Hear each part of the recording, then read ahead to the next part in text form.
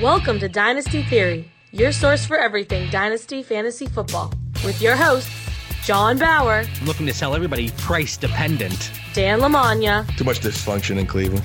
And Mitch Sorensen. Well, it's hard to compete with excellence.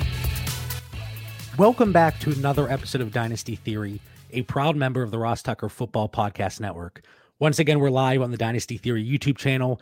I'm your host, John Bauer. You can find me on Twitter at The Bauer Club. Unfortunately, Mitch is not going to be joining us tonight, but as always, Dan is here to hold down the fort. That is Dan Lamagna. That's at FF Coach Dan on Twitter. What's going on, Dan? Hey, we're used to carrying Mitch anyway, so we'll hold it down one more show and welcome him back for our next one. But I'm pumped again, JB, man. Another awesome guest tonight. I got to compete against him a little bit in an NFC draft recently. That was a lot of fun, and him and his team's grinding over at Fantasy Points. I had to support the business and subscribe today. So, JB, tell us about our guest tonight. I honestly don't think there's a show that has had better guests than we have, and it's just going to continue on here this week. Co-host of Fantasy Feast with Ross Tucker, owner and editor of Fantasy Points, and I heard he might be one of the top, if not the top ranker on Fantasy Pros, none other than Joe Dolan. And if you're not following him on Twitter, it's at FG_Dolan. What's going on, Joe?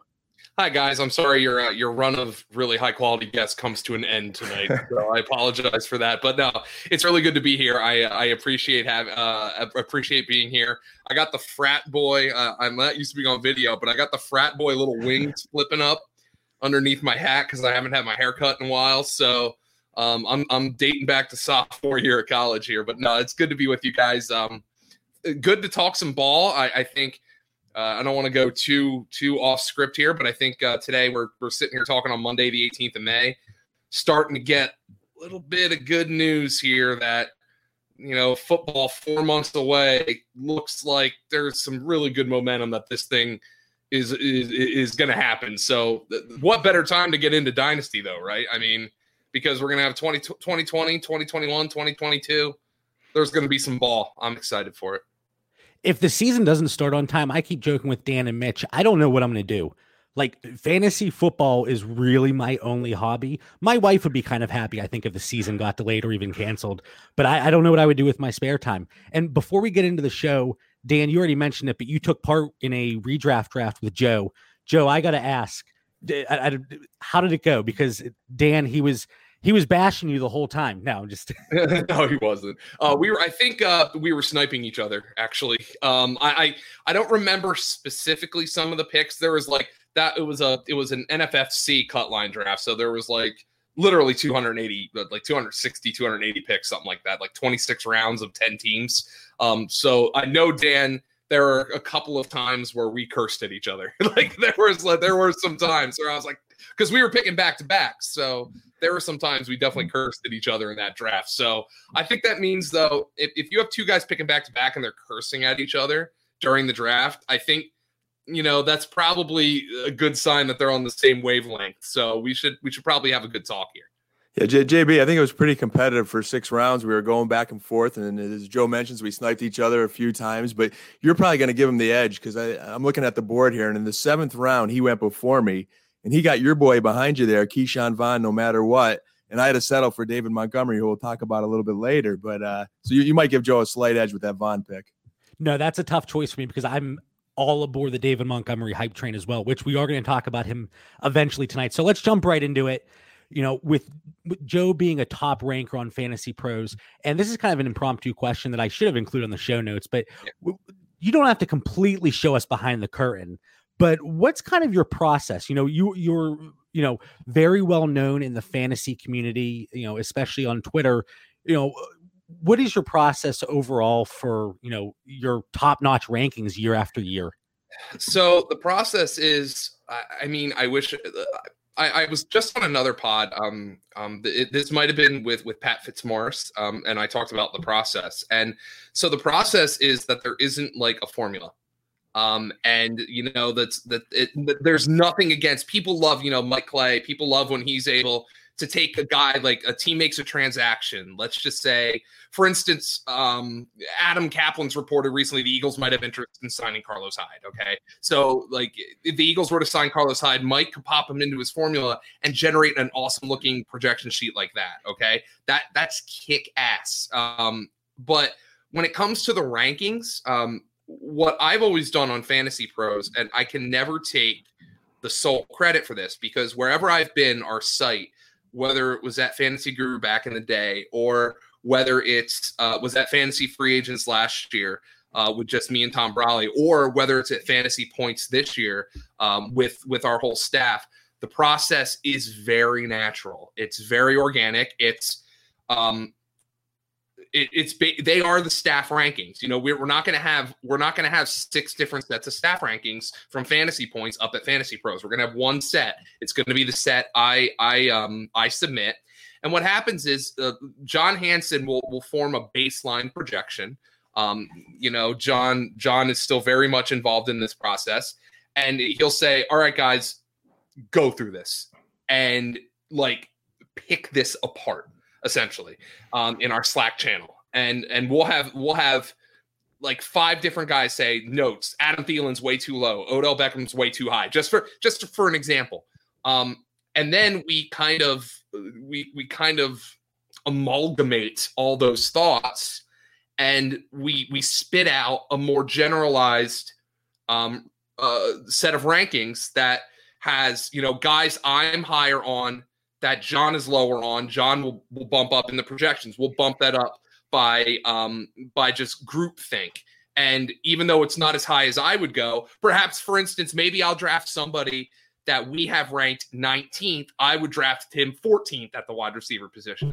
But it has worked for us for years. I mean, look, once is chance, you know, maybe 2 becomes a trend. And we finished first overall twice in the past 5 years. We had another top 5 finish, and then another, I think, top 25 finish. I think that track record speaks for itself. And like, people are like, how do you game the system? And I'm like, you know, I don't try to game the system. I don't put rankings into the Fantasy Pro system to say, man, I'm gaming it. You know, I'm ranking this guy way higher because I know they're going to finish. I don't know how to do that. You know, I've had people ask me, is like, what do you do? You know, how do you break the system? I wish I could tell you. You know, I can't tell you that. I really do. I wish I could tell you, because if I could tell myself that, then I'd figure out a way to game the system. So even if my rankings sucked, we'd be able to say, hey, you know, I just think the rankings are good. And it's that organic process. There's that human feel, and I think that's why with Hansen and now with Tom Brawley and Scott Barrett and Graham Barfield and the whole team we have at Fantasy Points, I think that's what people are getting. You know, we literally are a bunch of dudes sitting around talking football and saying, you know what, that guy looks like he's ranked too high. And you look at it and say, and then you look at the numbers that he has projected, because you don't do rankings, right? You do projections, and then the projections spit out the rankings. You don't just but then you look at it and say, okay, you gave this guy 150 carries. That's about right, but he still looks like he's ranked a little too low to me. And then you say, you know, maybe you look at it and say, you know what? That actually does look right. I don't know where he's going to get more carries than that. Or on the flip side, man, we only gave this guy 110 carries. I'd bump him up to 170. And then that moves him up 11, 12 spots in the rankings. So it's that whole thought process of, I think this is what they're going to do. This is my personal opinion. This is where I would take him. I view him as I'll always rank an upside guy a little bit higher than, you know, just that natural thing. And it's just kind of natural. And that's the way we're going to continue to do it. And that doesn't mean we don't have formulas. You know, like Hansen's not out there with an abacus, you know, going over and saying, well, you know, there are formulas, but like there is the human touch is important to it. So that's kind of how we've done it. And I hope we have success again with it this year. I know, you know, I think that's what people are paying for at the website. So, you know, I wrote my welcome letter at Fantasy Points, and I wrote about something that I struggle with. It's called imposter syndrome. And what imposter syndrome is just something like always feeling like that nagging feeling in the back of your mind that you're like a fraud. And I think part of the reason I felt that is because people always ask me that question. I'm not blaming you guys, but people ask me that question, and then I'm like, shit, I don't know. Like, and like, but I think it's just, sometimes you get the right group of people. It's like the Rolling Stones, like, I don't like if Keith Richards was playing guitar in another band, he might not have been a great guitar player or songwriter, but he and Mick Jagger together, man, they kick ass. Like, I don't know, maybe not to say I'm the Rolling Stones, please. I was gonna say, are you Keith Richards or Mick Jagger of fantasy? I don't know. I think Keith quit drinking, by the way. So must be Mick Jagger. But yeah, so not to say that, but just like sometimes that chemistry is important. To round it off to football. Tom Brady always knew which direction Julian Edelman was going on the option route. Maybe Julian Edelman will struggle with that with Jarrett Stidham this year. So that's just kind of the way it's always worked, just that good chemistry. And, I think that's what people pay for, because you guys know damn well, not to hijack your show here, there's so much great content in the fantasy space. There are people who have websites that are great. There's people on Twitter who aren't as goddamn lucky as I am, like just lucky to have a platform, who are doing better work than I am. But, sometimes people are like, yeah, but there's just that je ne sais quoi. There's that something that Hansen and Barfield and Dolan have. And that, I think that's the way because I can't explain it. That's the only way I can explain it. I'd like to add something there, Joe and JB. And one thing I really liked about Joe's answer is how it is organic. And I truly believe that in what he's saying. I could relate in some of the work we've done here at Dynasty Theory, and just watching you and following you and your team, Joe. When I got into this, I'm a DFS guy trying to win money. I did a little combination of redraft and Dynasty, but it's normally right around now my formula kicks in with rankings. But since being corrupted by JB and Mitch, like JB has 60 plus Dynasty teams. I started with one. I'm up to about 15 right now. But you grind so hard, you just really get a good feel for where these guys go in the rankings. And I watch how hard you guys grind. Joe, I've been listening to you on Ross's show, weekly. Scott Barrett, I love how he, listens to the coaches' press conferences and takes those little nuggets, and just listen to your rookie mock draft you guys did recently. I was able to pick up a couple nuggets that were, maybe something I haven't picked up in my studies that help. So I think there's something to that organic rankings that we all kind of get a feel for, that our listeners benefit from, because we're grinding. We're reading in this all day, all night. And it's always good to get a different perspective like Joe is bringing, because we had Mike Clay on the show a few weeks ago, and he is very formula oriented. And just like you said, Joe, he plugs into a spreadsheet, boom, it spits it out. But there is that subjective nature to the game, and you have to almost have a feel. So while you're bringing the formulas to the table, there is, like I said, that subjective nature that has to be incorporated as well. So it's always very good and beneficial to us and our listeners to get another perspective. And that's exactly what you and the Fantasy Points team brings to the table. So as you can guess from the name of the show, Dynasty Theory, we focus solely on redraft. No, I'm just kidding. So we focus on Dynasty, but the short-term outcomes, that really plays a big role in the Dynasty values. So what we want to talk about tonight, and again, we have you on the show. You're part of a team that's a top ranker. So I want to run through some lower tier guys, sure, rookies and second year guys that maybe are flying under the radar, or in their rookie year last year, they just didn't produce. So now we're not really thinking about it because all the new shiny toys are coming out. So Joe, start us off. Who's a guy coming in this year as a rookie that you think really could surprise people and have a year one impact? Well, first and foremost, I think when you guys asked about like under the radar rookies, I'm thinking guys who are probably at bare minimum second round rookie dynasty picks. So I think one of the first one, and probably the most obvious one that we're going to talk about, is Anthony McFarland with the Pittsburgh Steelers. And he was a 4th round pick. And, I kind of look at it from multiple perspectives when you talk about McFarland. Like Pittsburgh, there is a lot of talk this offseason. Their beat writers were saying they are really talking to running backs at the combine. I remember them specifically saying they had a long sit down with Zach Moss. And, that gets you thinking, oh, man, James Conner's been in and out of the lineup. He cannot stay healthy. Benny Snell, I didn't love him as a prospect. He's one of those guys who's going to play in the league for 6-7 years, but probably never carry the ball 250 times. Hopefully this doesn't make me look stupid come December. And then Jalen Samuels, I think, got all his opportunity last year, and I just don't think the guy's a running back. I know he takes pride in that and says, yay, that's what I am. I'm a running back. I don't think the Steelers view him that way. I think they view him as kind of an fullback, H-back receiving type, kind of like he was in college. So you can look at the Anthony McFarland pick two ways. They took a running back in the 4th round, which is not a premium pick. You guys would probably agree, like 3rd round and up for a running back is kind of a premium pick.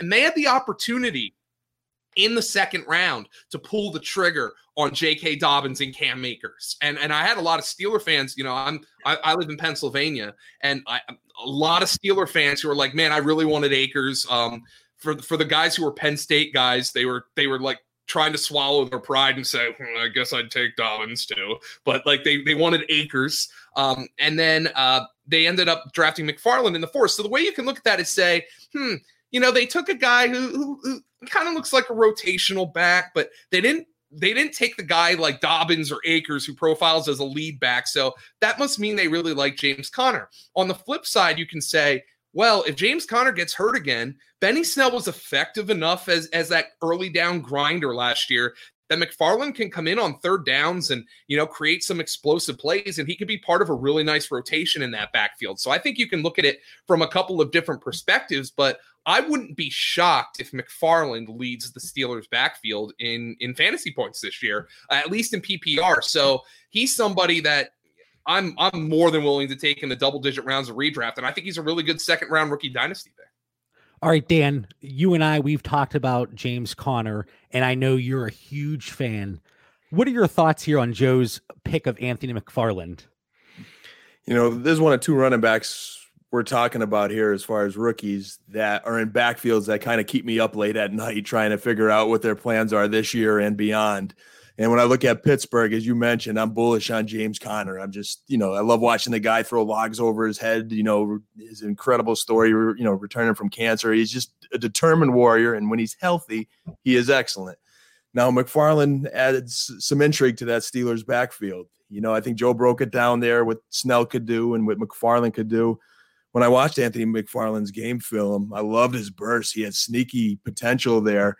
And I think Reggie Bush just recently quoted McFarland potentially being better than Le'Veon Bell. So that's some high praise there. Where I struggle a little bit is where Joe mentioned that high 4th round draft pick is going sometimes very early 2nd round in some of these rookie drafts. And I'm just not getting him at that point. So I don't have as much of him as I like. I'd love to have him on my roster because I think he's got sneaky upside.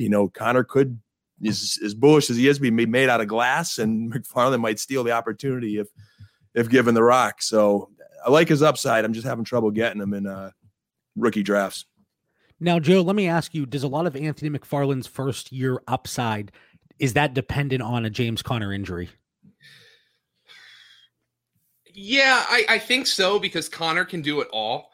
He proved he was a good receiver. Jalen Samuels can do those things as well. So I wonder if maybe he'll stick to like kick returning, at least at the early part of the season. But if Conner goes down, I think McFarland's going to be a really hot waiver wire pickup. So, this might be a guy you have to wait a little bit for. And that's why I think, Dan's sitting here saying, man, early 2nd round, I want a guy who I think can really contribute right away. I don't think McFarland's going to be that guy, but I wouldn't be shocked by midway through the season if he's the lead guy. And from a dynasty perspective, James Conner, last year his deal, let's say that he does go down early in the season. We all know that he hasn't been the model citizen when it comes to durability. Anthony McFarland, his dynasty value is going to rise. And we saw that with James Conner a few years ago. He was doing nothing, got the opportunity when Bell held out and then moved on to the Jets. But, it could be a similar situation where, just like you said, Joe, we have to wait for Anthony McFarland initially, but then his dynasty value could rise, especially if the Steelers don't re-sign James Conner. So it's definitely somebody that we have our eye on. And I know that Dan, he's rooting for James Conner hard, but maybe Anthony McFarland, maybe he is that sneaky guy. I really like the 2nd running back that you have listed. Yeah, and that's DJ Dallas, the 4th-round pick for Seattle.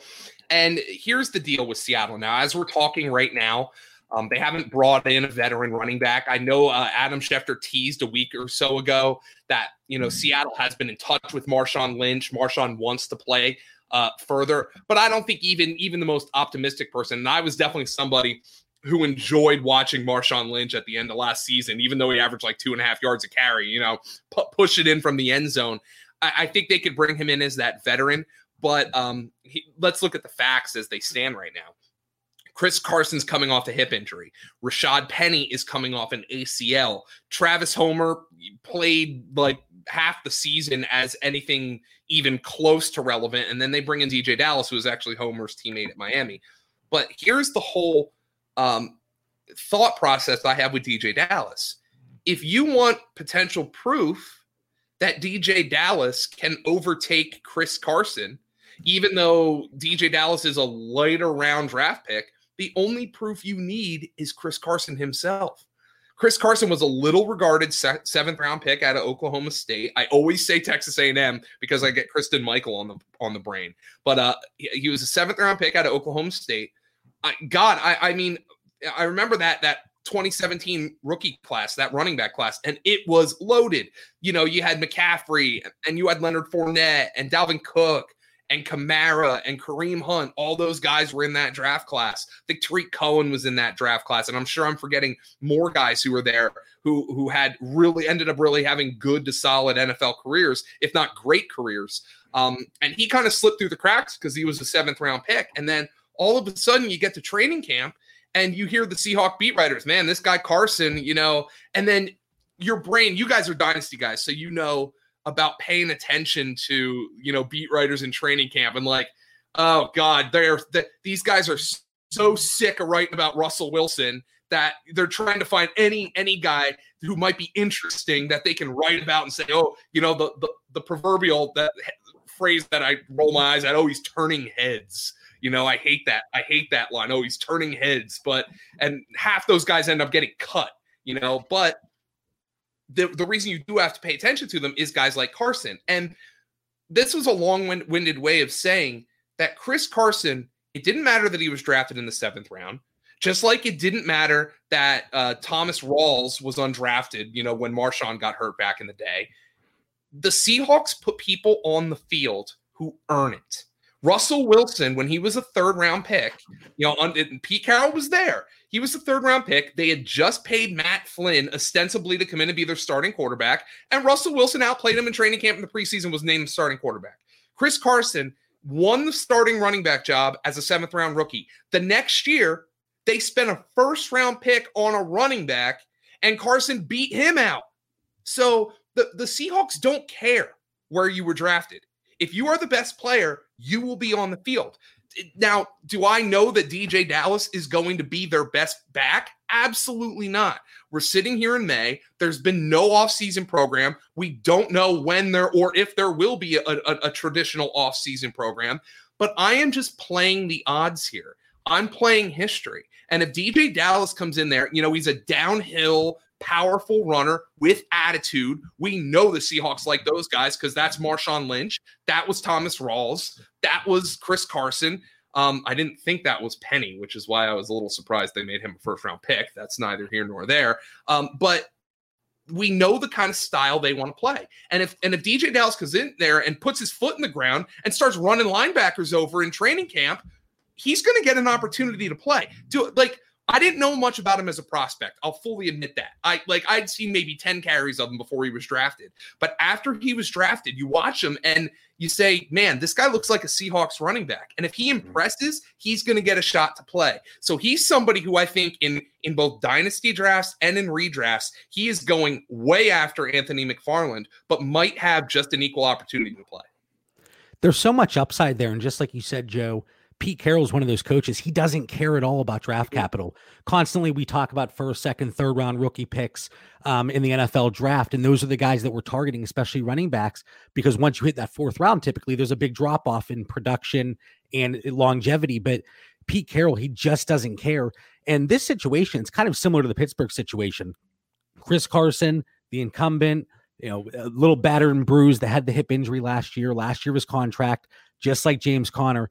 Now there is Rashad Penny, but I'm not a huge fan of his, to be honest. And I can't believe they spent first round capital. Dan, I know for a fact that you're a big Chris Carson guy as well. Yeah, I love watching Carson run. He's a beast. You and I have got quite a few shares throughout our dynasty leagues, but I think Joe hammered this one on the head with his analysis there. You watch that game film. I mean, Penny's he's got a lot of rehab ahead of him yet there. There's no clear path. Even guys like Travis Homer, when they were on the field, they were ready last year. It's one of those running back situations I'm watching closely. I wish I was tipped off to DJ Dallas a little bit sooner. I know, listen to some of your content recently, Joe, your crew there really gave some deep dive and analysis on him. And late third round, where McFarland's going beginning of the second, there's a lot of rookie value there in DJ Dallas. Now, this next player that you have, Dan and I were very active on Twitter. I know you are as well, Joe. Once that Senior Bowl came around, this guy was a Twitter darling. Yes, he was. Yeah, it's Antonio Gandy Golden, who the wide receiver out of Liberty. And he was a fourth-round pick to Washington. And the reason I think he was a fourth-round pick was because he didn't test really well at the combine. I think he ran a 4.6. So that's not great for a guy who, when you watched him on tape, he's blowing past corners now. Liberty isn't the highest level. They do play some good teams, but it's not in the highest level conference. It's a group of five FBS team. Obviously, and they were elevated from FCS just 2 years ago, I think. But, Gandy Golden kind of he fits the profile of a traditional X, and just based on his play style and size. And here's the question. And the reason that he's ranked here, even though he was a fourth round pick, not typically, running backs in the fourth round, you guys know you got to pay attention to them as rookies. Fourth round wide receivers as rookies doesn't happen as much, but opportunity. They have Terry McLaurin, who, by the way, was a third-round pick last year. So there's history here of them turning these mid-round picks into starting rookies as receivers. But then you look at the rest of the depth chart. Steven Sims played in the slot last year. He came on late, but he's a slot receiver. Kelvin Harmon didn't really do much last year. Cody Latimer just got arrested, although I know there were some really disturbing details about that.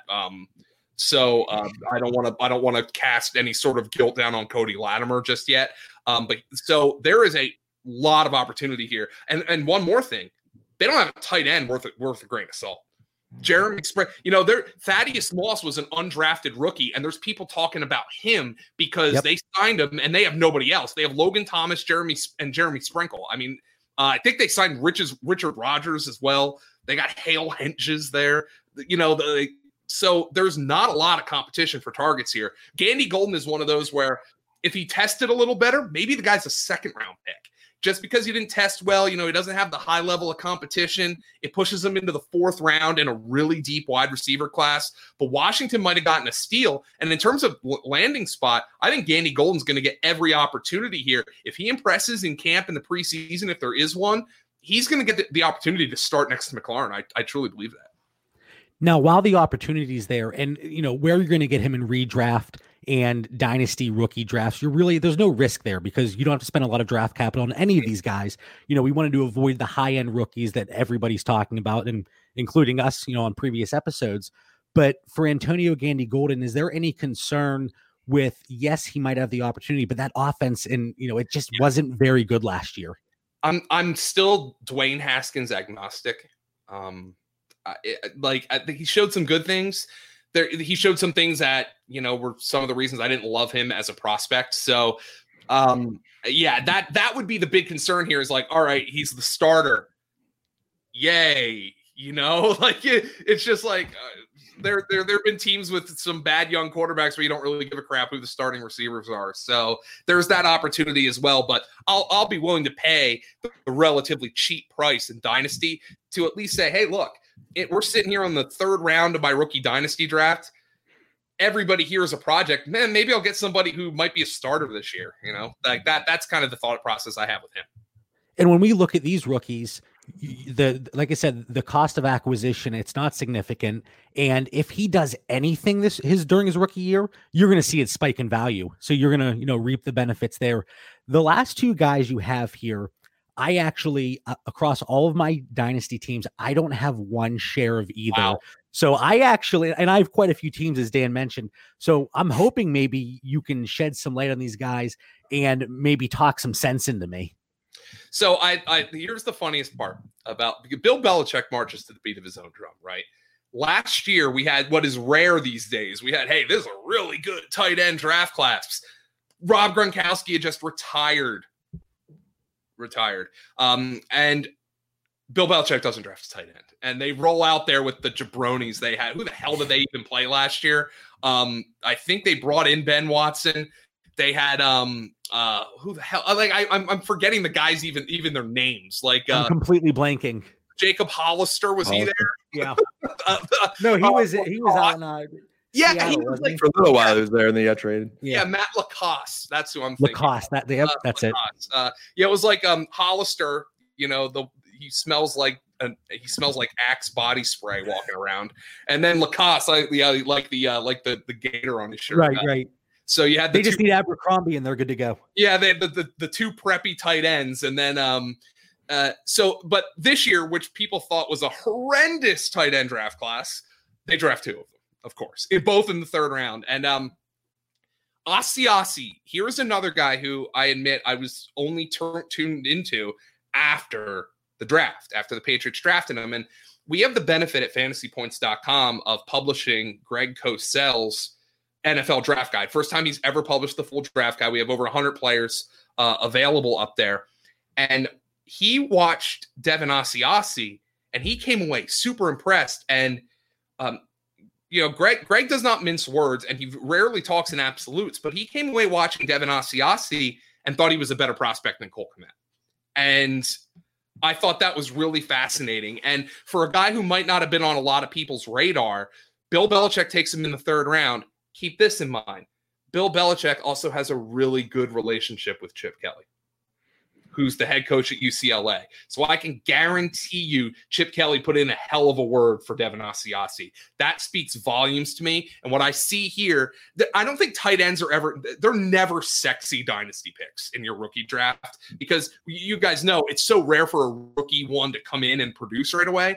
But there is a boatload of opportunity here. Now, if Tom Brady was still throwing the football, we'd probably be hearing more buzz on Asiasi, but they took this guy with a plan in mind. He is a traditional receiving tight end, while Dalton Keene, their other third-round pick, I think he's more of a fullback, H-back, Kyle Juszczyk type. So I think Asiasi, based on the things I hear about him as a prospect, you take Belichick's history with Chip Kelly into mind. I think Asiasi, in terms of opportunity, I wouldn't be surprised if he's a lower-end waiver guy at some point this year. Hey, I'm really struggling at tight end. This Asiasi guy's been catching 2-3 passes every once in a while for the Patriots. I'll pick him up. I don't expect him to blow up, but Belichick drafted him, knowing his relationship with Chip Kelly. There's plenty of opportunity. That all jumped off the board to me when I saw them pick Asiasi. Every time I hear his name, I think of acai, like the berry. Yeah, like they had the acai bowls. I know they're huge. Right. Yeah. I thought you were talking about like an acai moonsault back in the day when I used to watch pro wrestling. Dan and I have talked about pro wrestling every once in a while. So there was also he makes me think of Matt Asiata. John Hansen over at Fantasy Points used to call him the Ass Man. I know John was really excited they drafted Asiasi because now he says there's a new Ass Man. so you can say the Ass Man is the Ass Man cometh in New England. He'll have to get the license plate like they had in Seinfeld. Yeah. But, and this is Devin Asiasi. He's an interesting one because we all know that tight ends take some time to develop. So if he struggles out of the gate, I think that presents a perfect buy low opportunity, especially where people were getting him in rookie drafts really late. Just like you said, Joe, tight ends, they're not sexy rookie picks. People want to get the running backs, wide receivers, and tight ends, they kind of...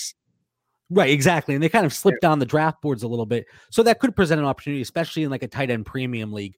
Now, this last guy, and Dan, I know you also said you watched some film on the last guy that Joe has here. And again, just a guy that I have nowhere. So, Joe, again, shed some light. Show me the way here on John Hightower. Yeah, this was a guy I was in on before the draft. And just, picking through wide receivers, you want everybody, when you hear that this is a historic class, and the reason I think it was historic, and you guys would probably agree, is not because of just like the all-world talents at the top. There, like, I don't think there was a Julio in this class, or certainly not a Calvin. But there was just so many good players. Like, you know, you saw Michael Pittman going in the second round, and that's a guy in a normal year as a first-round pick. T. Higgins, normal year as a first-round pick. You know, even somebody like Denzel Mims was getting first-round buzz. He went late in second round. But you want to make sure none of these guys slip through the cracks. So I turned on some I'm a big college football bettor, casual, but I just love Saturday nights, you know, before the grind of NFL Sundays. I love sitting on my couch, drinking a glass of whiskey and betting on some West Coast football. So those of us who bet on college football are familiar with 10:30 p.m. Eastern time games with Boise State on the Smurf turf. So I knew John Hightower. And when I turned him on and I saw some actual just like focused on him, like in terms of tape or highlights, whatever you want to call them, that are available on YouTube, I saw some Robbie Anderson in the guy and was thinking, you know, in a normal year, this guy looks like he's got some juice as like a third round prospect. Then you find out he's like 24 years old. So he's an older rookie. And maybe there's not a whole lot of development left. He's probably a little skinny, but the Eagles get him in the 5th round. And the one thing this guy can do, it's evident on tape. It was evident at the combine. He can fly. I think he jumped really well at the combine too. So that shows straight line explosiveness. There was no offense in the NFL slower than the Philadelphia Eagles last year. So, you know, they drafted Jalen Reagor. Okay. Jalen Reagor is going to start. If Deshaun Jackson is healthy, Jalen Reagor and Deshaun Jackson are the starting wide receivers. There's no doubt about that. But Deshaun Jackson played one game last year for all intents and purposes. Could John Hightower get a shot to make an impact here? That it is a last round dart throw in your 4th or 5th round of your rookie draft. But, you know, I can see somebody like this filling a need for Philadelphia. They had nobody who could run last year, and this guy can run. Dan, what are your thoughts? Because I know that you mentioned you were watching some film on this guy. Yeah, it started out with who's John Hightower, but then when you watch the film and you do some study, and he is a fast and quick kid. You know, Joe mentioned his scores at the combine. His short shuttle was as good as anyone's as well. And he's a tough kid with good instincts. Could he get stronger? Yeah, I think so. You know, I think he's a guy you just don't want to forget about in Dynasty. You know, if those guys in Philadelphia do stay healthy, there's still good odds that they're not going to be back next year. So there is an opportunity in Philadelphia. And I think the last 3 guys we talked about, Hightower, Asiasi, and Gandy Golden, what the 3 of them have in common is opportunity and good coaching. You know, so I don't think you want to lose sight of those guys as potential values in Dynasty. Yep. And where you're able to get them, again, redraft, Dynasty. I mean, redraft, none of these guys are going to be going in redraft drafts, especially if you have a shorter bench. But in Dynasty, they're going to be great stashes because, like you said, Dan, the opportunity is there. And with the limited draft capital, that's all we're looking for. So those are some of the rookies. Again, we wanted to kind of go a little bit lower on the totem pole. Didn't want to spend time on the Joe Burrows, the Clyde Edwards-Hilairs, Jonathan Taylors, but guys that really could make an immediate impact that are going super late in your rookie drafts that could actually see a bump in value here in year 1. Now, I also wanted to talk about some underwhelming second-year players. You know, they flopped in year 1. People really aren't talking about them because, again, it's rookie hype season. So, Joe, start us off here. Who is one second-year player that you really have your eye on this offseason? Well, I think we don't want to be too quick to write off David Montgomery. And David Montgomery is the kind of running back that I think people don't really want to draft. You know, he's a bigger guy who isn't seen as explosive, and he might be seen as a plotter, and he really didn't have a good season. But, you know, you come in there, you see that they're changing up the offense. He still had a lot of opportunity last year, 242 carries, caught 25 passes.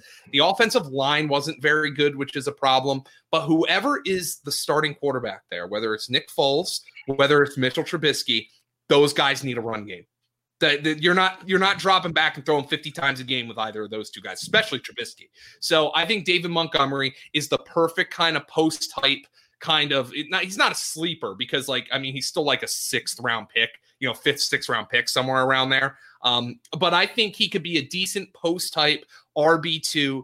If I load up on wide receivers, and you guys have had redrafts where you're thinking, man, I'm so loaded at wide receiver, and I couldn't pass on I couldn't pass on this really great receiver to take a meh 4th round back just because I wanted a running back. You know, I couldn't pass on Odell Beckham to take Mark Ingram. I just couldn't do it. There's too much upside there with Odell Beckham. And then it gets to, oh God, now I have 3 really good receivers. Or maybe I drafted a tight end and I have 2 really good receivers and a great running back, but I don't feel great about the running backs on the board. And David Montgomery sitting there, I think that's a decent guy, a reasonable guy to take a shot on and say, the situation wasn't great last year. He's probably better than the numbers showed. I still liked him coming out. You know, I have to remember people were drafting this guy in the 3rd and 4th round the year before over Miles Sanders, which turned out to be a massive mistake. But Miles Sanders is going in the 2nd and 1st round now. You know, Dave Montgomery's going in the 4th and 5th.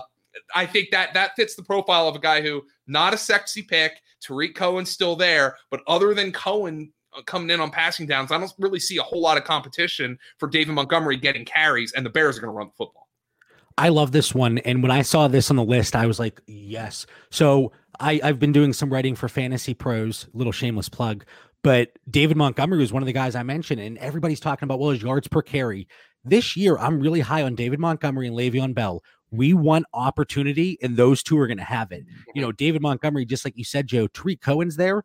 Besides that, there is nobody behind him. And you're not a big Napoleon Maxwell guy?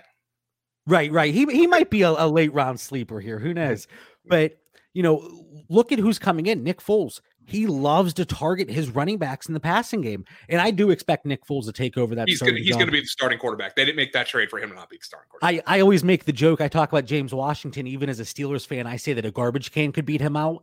That same garbage can could beat out Mitch Trubisky, I think. Yeah. And you know, Foles is what he is.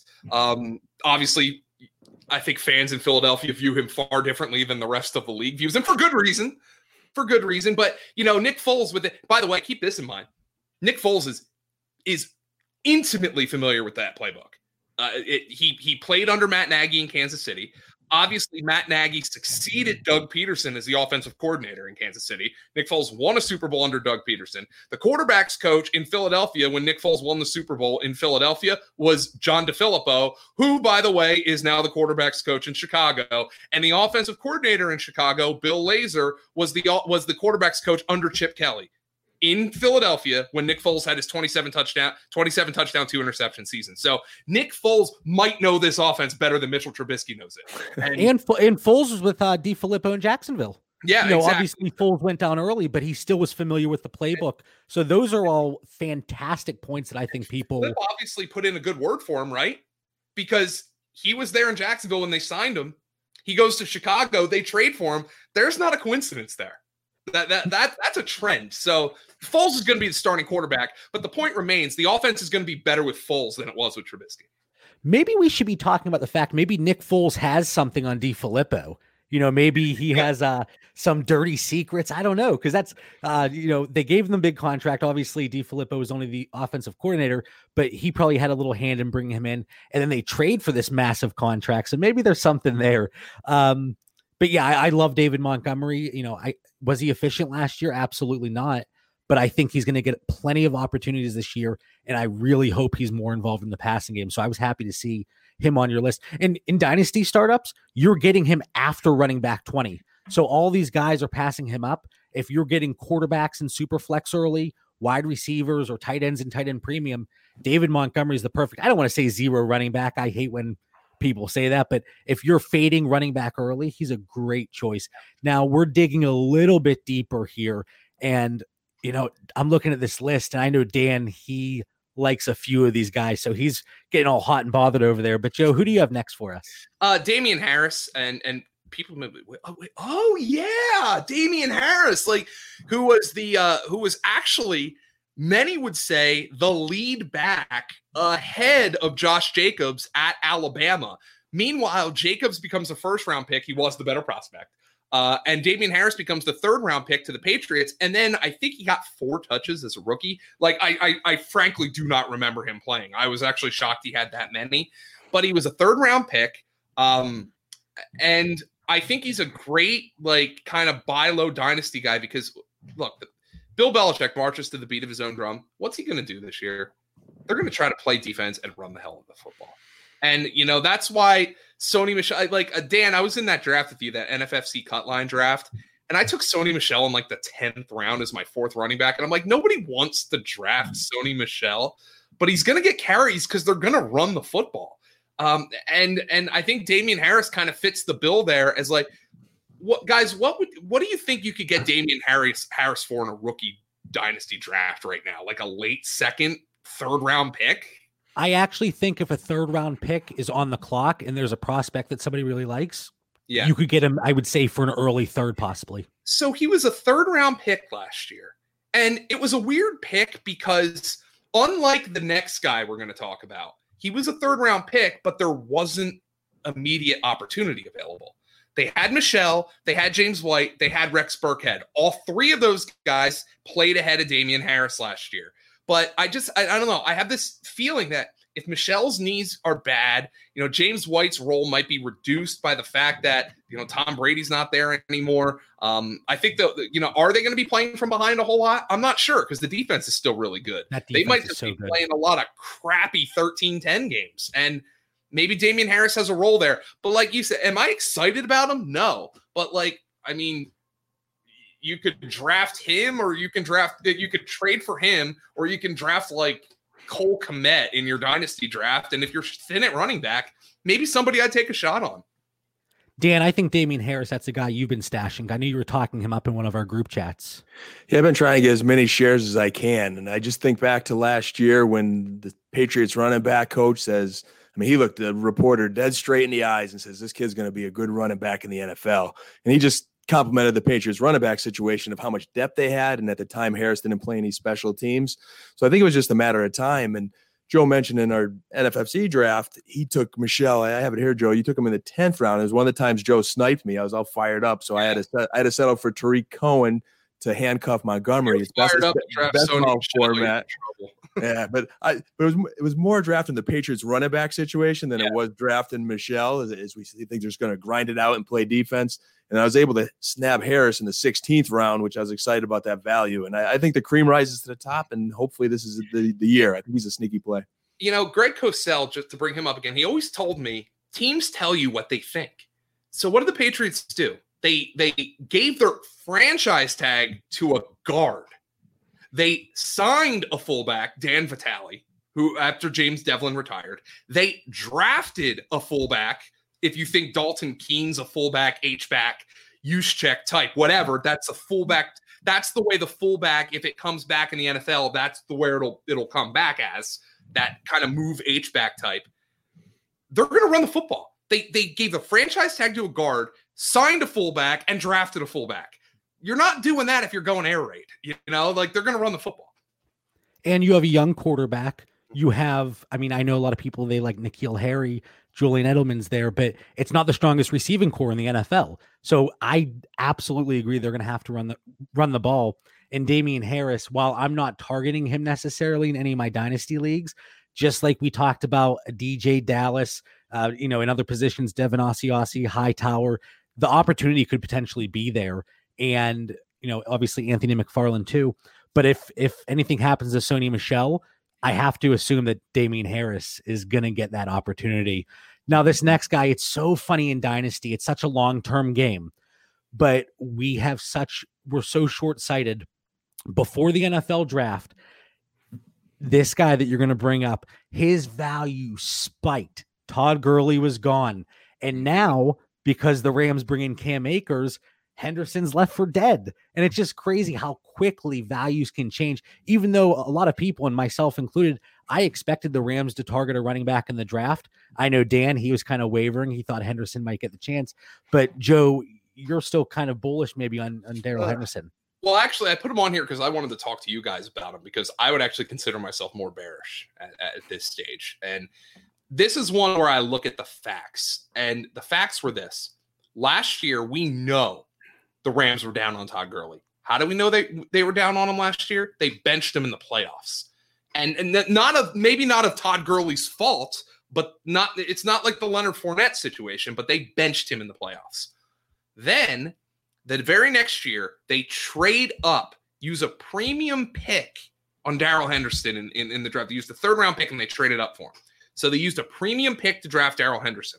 So this tells me, this is why I was high on Darrell Henderson last year. I'm like, ooh, Gurley didn't look great in the playoffs, and they're trading up for this kid, and he's a great prospect. And then he plays fewer than 100 snaps on offense. He plays behind Malcolm Brown. And then even though Todd Gurley is gone, they use another premium pick, a more premium pick, on another running back, Cam Akers, in the second round, even though they still have Malcolm Brown. I don't know about you guys. I think the writing's on the wall here. The proof is in the pudding. Not to say Henderson's dead, but I think there was something they did not like about him last year. And Cam Akers being a second-round pick shows me they want Cam Akers to be their lead running back. So I think you can probably get Darrell Henderson for a song right now.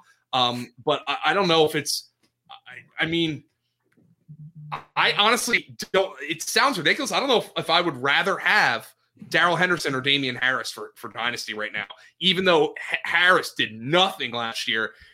It's like, well, the devil I know is Darrell Henderson, and everything says that the Rams hate him. So that one I'm shaky on right now. Yeah, while Damian Harris he didn't do anything last year. He didn't have the opportunity, whereas Henderson did, and he didn't do anything. That offensive line is not good. It's crazy to me. I know we're obviously talking about Henderson, but when Cam Akers went to the Rams, so many people, this is a prime landing spot. I'm like, are you watching the same thing? You look at all the measurables and the metrics with offensive line play. That Rams line was not good.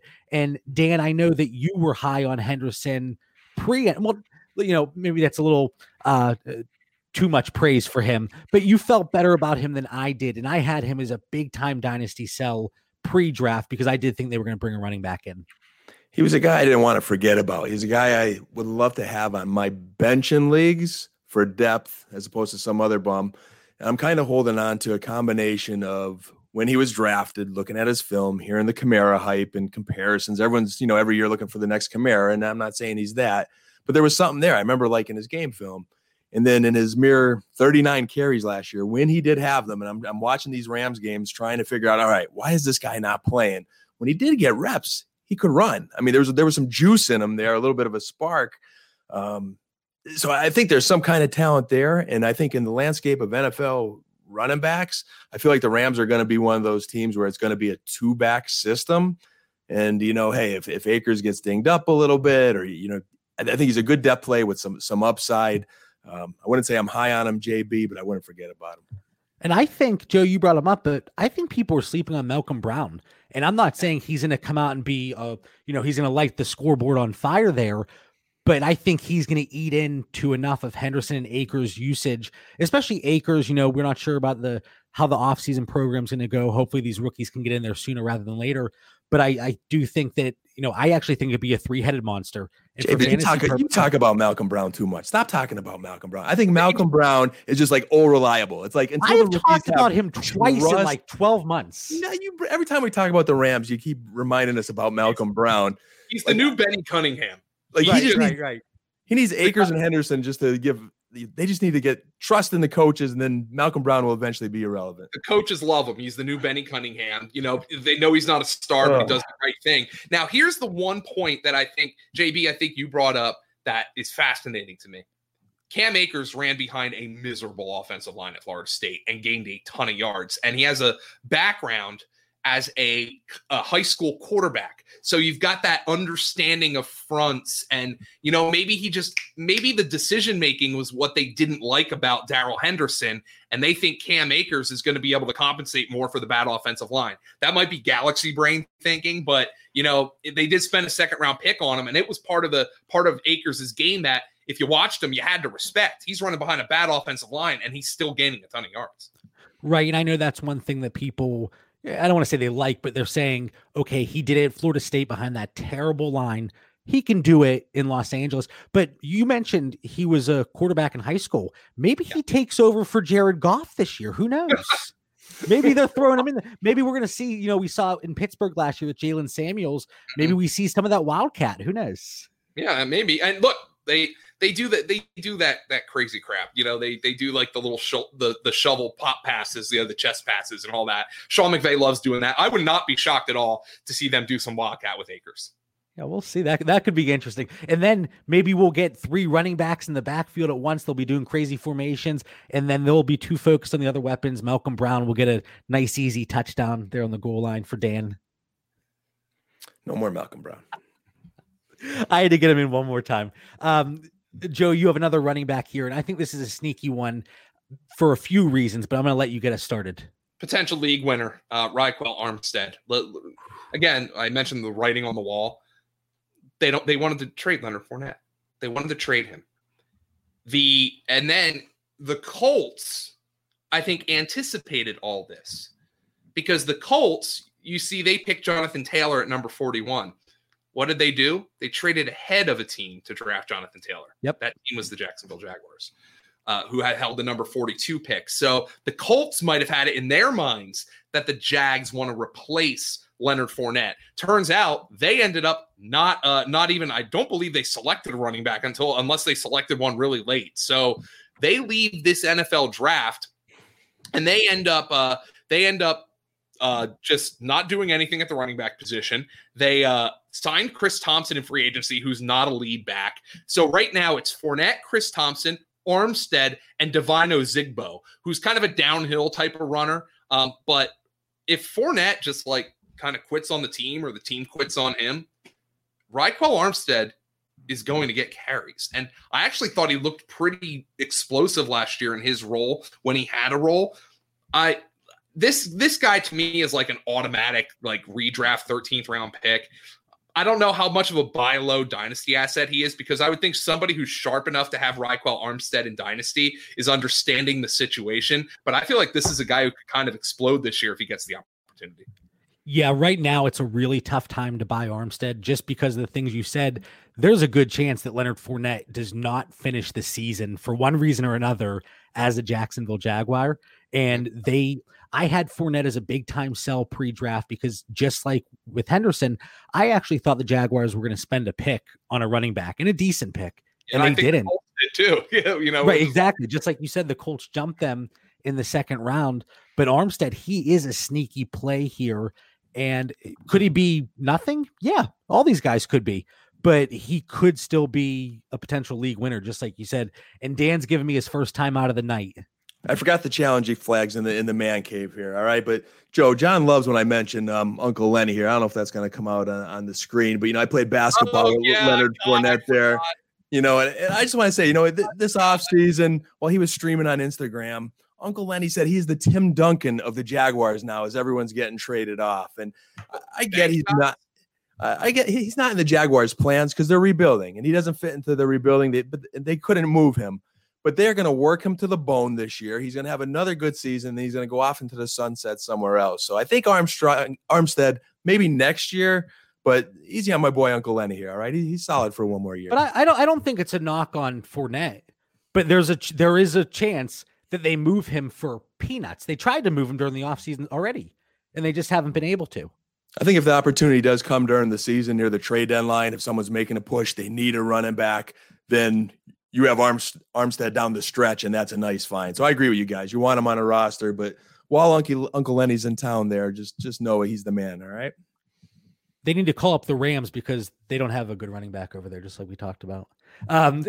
Now, the last one you have here, Joe, this is the only one that I kind of disagree with, but I'll tell you why in a minute.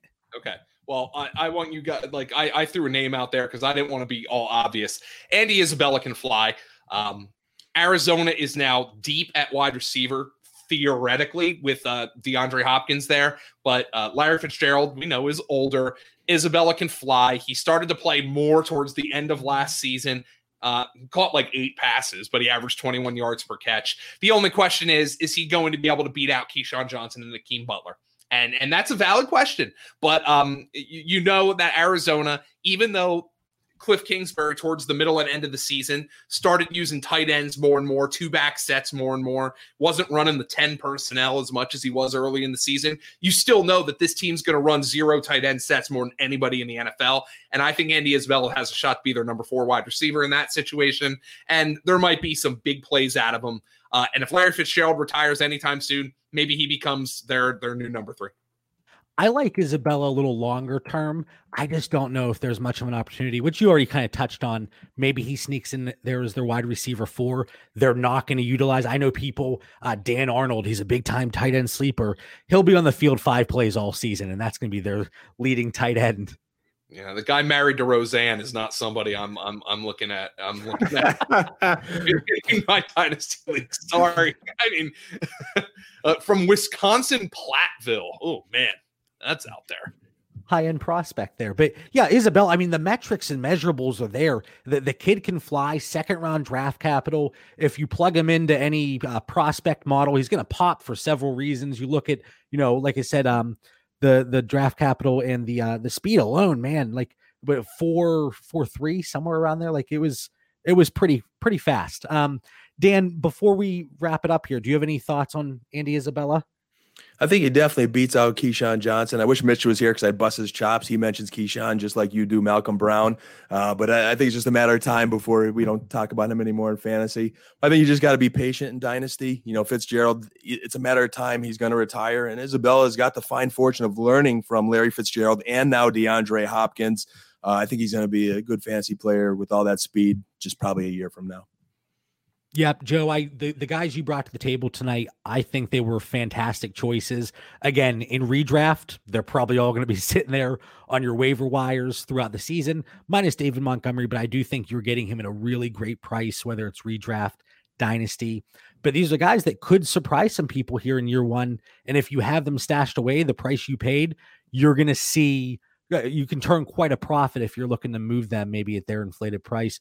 But Joe, again, like we said to start the show, the guests we have had on this show, I don't know if another show has had better guests than we've had. And I don't want to sell you short at all, Joe, because you brought it tonight, man. So we really appreciate you coming on.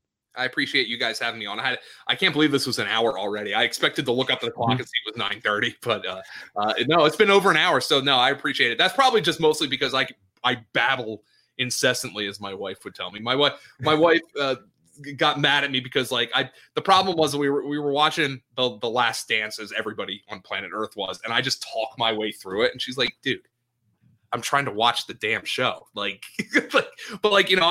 making observations about how John Stockton looked like he was 48 when he was playing, and he still looks like he's 48, and she's like, I don't care. Shut up. So she gets excited when I come do this and I can bother other people. So I appreciate you guys giving her a bit of a reprieve tonight. You guys both brought your A game tonight, because I was surprised I got in as many words as I did between the two of you, because I've listened to both of your content before. So kudos to you both tonight. You're on your games. I appreciate it, Dan. I know it was killing you to keep quiet over there. So I appreciate it. Dan and Mitch always give me a hard time. They say it's very difficult for them to get a word in edgewise. I can get carried away too. So I'm glad that somebody else might actually have taken the crown from me tonight for the chattiest guest that we've had. But again, the content, the insight you're bringing, absolutely fantastic. So obviously throughout the show, we've talked about Fantasy Feast, Fantasy Points. As if our listeners don't already know, let them know the content you're working on throughout this offseason. Let them know where to find you. Okay, I'm at fantasypoints.com. I'm the co-owner and managing editor. We have what I think is the best team at a premium website in the entire industry. I don't want to plug too much, but right now, because of the COVID-19 situation everybody is struggling with, we initially planned on launching at full price, full premium. You had to pay to get access day one. That is not the case. If you want to check out the website, you can check out the entire thing for free. No strings attached. You don't need to put a credit card in to check out the website.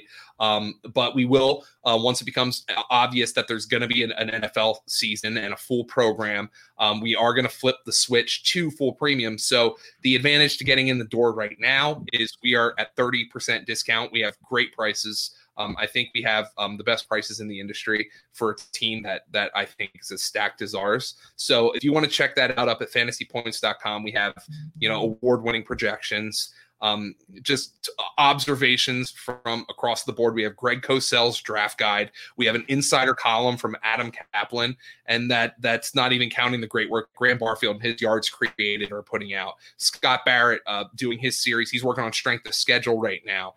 He's doing a series on upside right now. Tom Brawley is heading up our betting section. So I think we just have a wonderful, wonderful team over at fantasypoints.com. And if you're interested, you can follow me on Twitter at FG_Dolan. That's fun guy _Dolan. And then at fantasy PTS on Twitter as well. So if you want to check out our stuff, we really appreciate that. That's awesome. The team that you guys have assembled, you run through the names. It's like a who's who of fantasy football analysts. So you guys, again, you're doing fantastic work over there. Keep it up. You don't need me to sit here and toot your horn, but you guys really are doing a great job. Joe, again, thank you so much for joining us. And thank you to the listeners for joining us for another episode of Dynasty Theory. Make sure you follow the show on Twitter and Instagram at Dynasty Theory FF. Stay safe and have a great night.